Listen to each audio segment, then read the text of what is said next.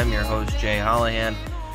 Back here tonight discussing the 6-1 Phillies win over the Arizona Diamondbacks. No, I was not too upset last night to record an episode. I did. The only problem was I was out watching at the bar. Didn't get back until 3 a.m. By the time I recorded it, I listened back to it this morning, and it did not sound good for obvious reasons. So instead, I ended up just scrapping it. Figured maybe come back and have the same message tonight if things went awry. But the Phillies were able to put together a win.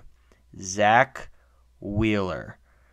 I mean, you needed him tonight. I know that he let up that one home run that, maybe got the Arizona fans back into it, made you feel a little queasy.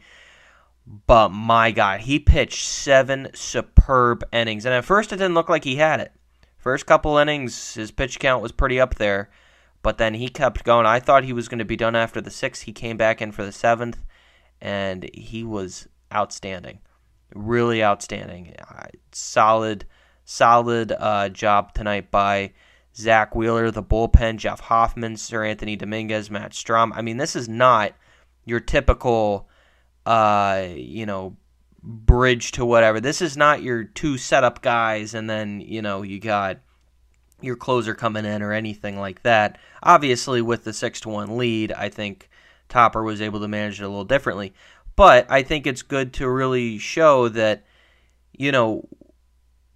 he has faith in bringing back Sir Anthony out, bringing Jeff Hoffman out. Hoffman pitched well, got through the guys he needed to face. Matt Strahm, I thought, if it wasn't for just a poor play there by Sir Anthony trying to go after a ball, should just let it go and allow Turner behind him to make a play.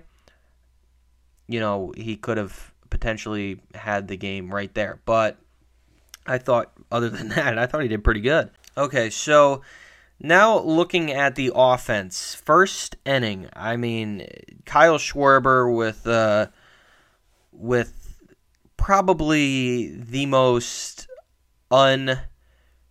Schwarber hits, I guess you could put it, as you'd expect. You expect a big double, a lacing single into the outfield. He gets he gets the luck of barreling one, literally barreling it up off the end, and due to the shift they had on him, he was able to get a single.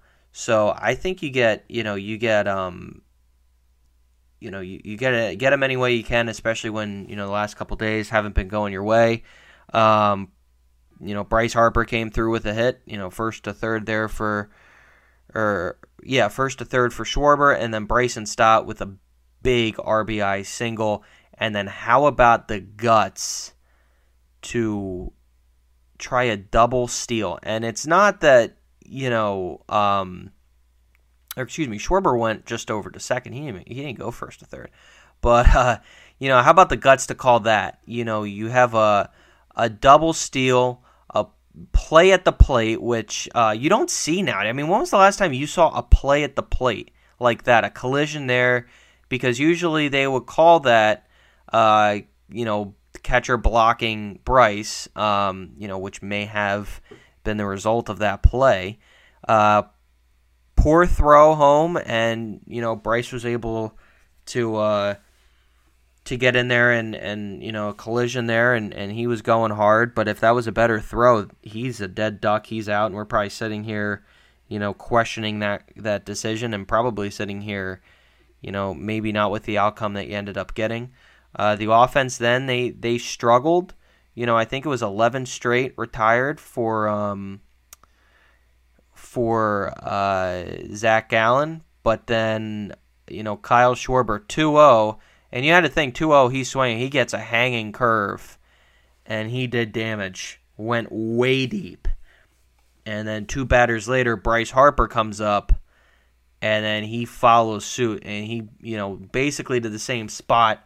Schwarber went yard, and I mean they did it in game 1, and they did it in Game 5, and they go yard, and they're able to put it, you know, put a dent.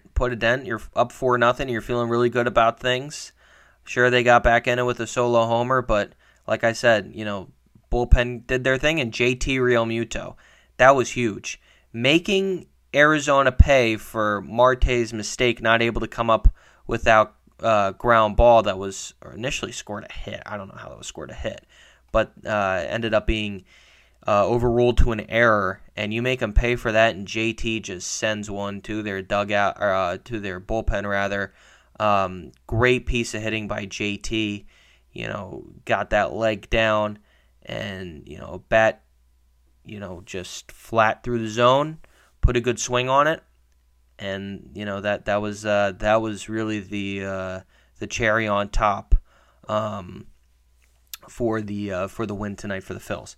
Great job, just an excellent job. Great defense in the outfield. Johan Rojas ran down a hard hit fly ball off the bat of Corbin Carroll. Bryson Stott with some great defensive plays. Bryce Harper with a great play moving to his right. Brandon Marsh getting back on a couple balls. Just an excellent night all around, by the Phillies. You needed Zach Wheeler again to go out and give you innings, and he said, I've needed to be the stopper before I can do it again. He went out and he did that for you, and he was gutsy. He made sure, he was going to get into at least the 7th inning, and he just happened to go, all the way through, which is awesome. That's if Zach Wheeler is on, that's what he can offer you, and very, very thrilled to see, just Zach Wheeler putting up the numbers that he has done throughout this postseason. And I think if I'm correct on this, 16 strikeouts in 2 games in the NLCS. I mean, you know how hard that is to do, especially on a night like tonight? All the pressure. They've got all the momentum. I just don't think people understand how difficult that is for a pitcher to do.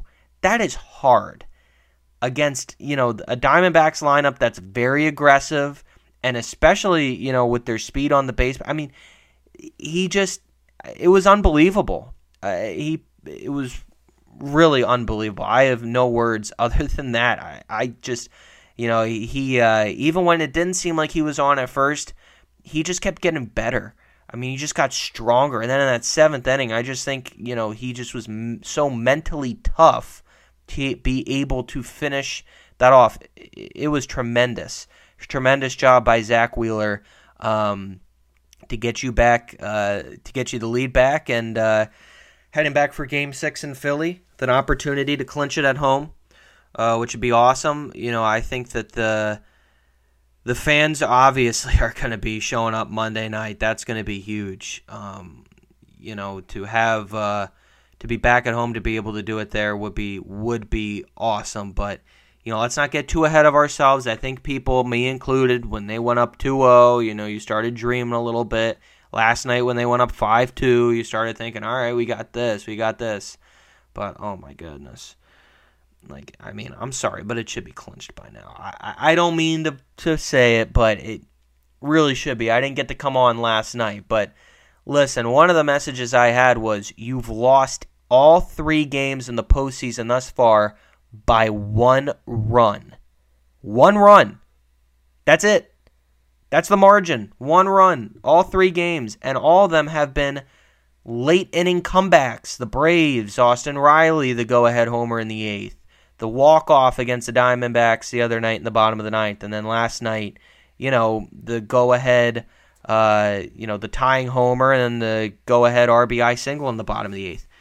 They're shooting when they're losing so far, they've shot themselves in the foot, and specifically coming out of the bullpen.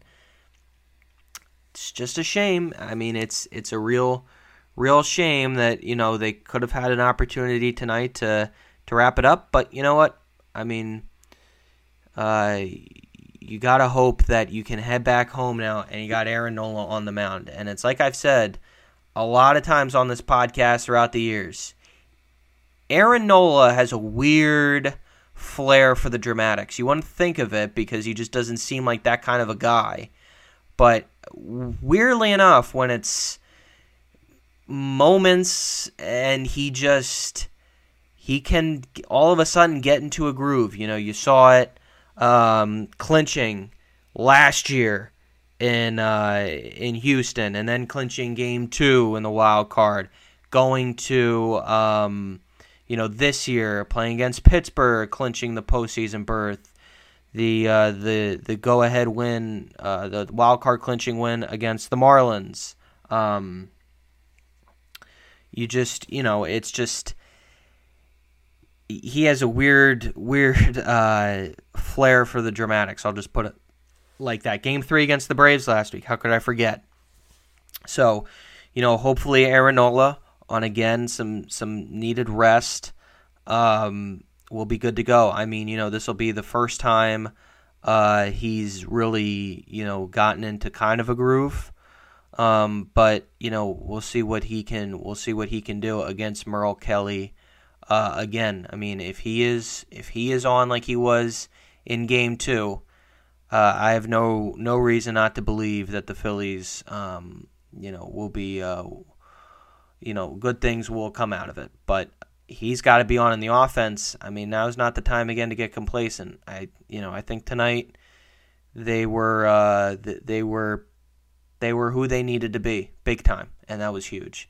But I also think you just kind of feel like right now, I mean, at least for me, I'm just kind of like, okay, like I'm still not 100% over that game last night, but they thank goodness they got the win, because it's just, you just feel like, man, could have clinched it tonight, could have clinched it in 5, but it's you get the win. You're up 3-2, and I mean, you had to be able to, at some point in this game tonight, say to yourself, okay, enough is enough. We got to go take control. And I thought they did that tonight in a big way in all phases of the game.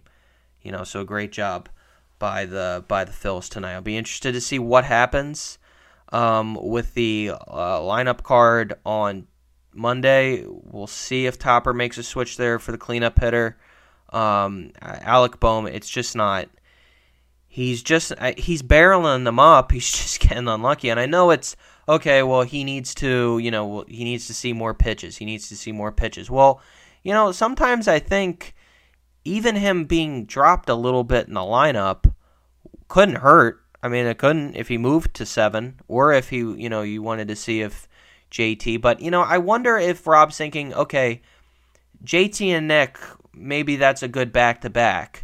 But I don't know with Bryce and Bomer back-to-back. I don't know. I mean, it's a tough call for Topper to make, because it's like, okay, do you really mess with it? And also it gives you, it gives you some balance there throughout the lineup. That's the other reason. In terms of, if you send Bohm to the bottom, with matchups with Marshy, it makes it a little weird there, and maybe Bomer, and that only hurts that part of the lineup. But I don't know. It's a tough call, but we'll see what happens. So thanks everyone for tuning in. This was a much longer episode, I feel like, than we've done throughout the postseason thus far. But we'll be back on Monday discussing a Game 6 at Citizens Bank Park for the Philadelphia Phillies. Aaron Nola on the mound against Merrill Kelly. Nola an 0.98 ERA in the postseason. Am I reading that right? 0.96 ERA this postseason. Even better. Merrill Kelly 3.00 ERA. Obviously, we saw him Game 2, and the Diamondbacks saw Nola. So thanks everyone for tuning in, and as always, Wake me up inside. I can't wake up.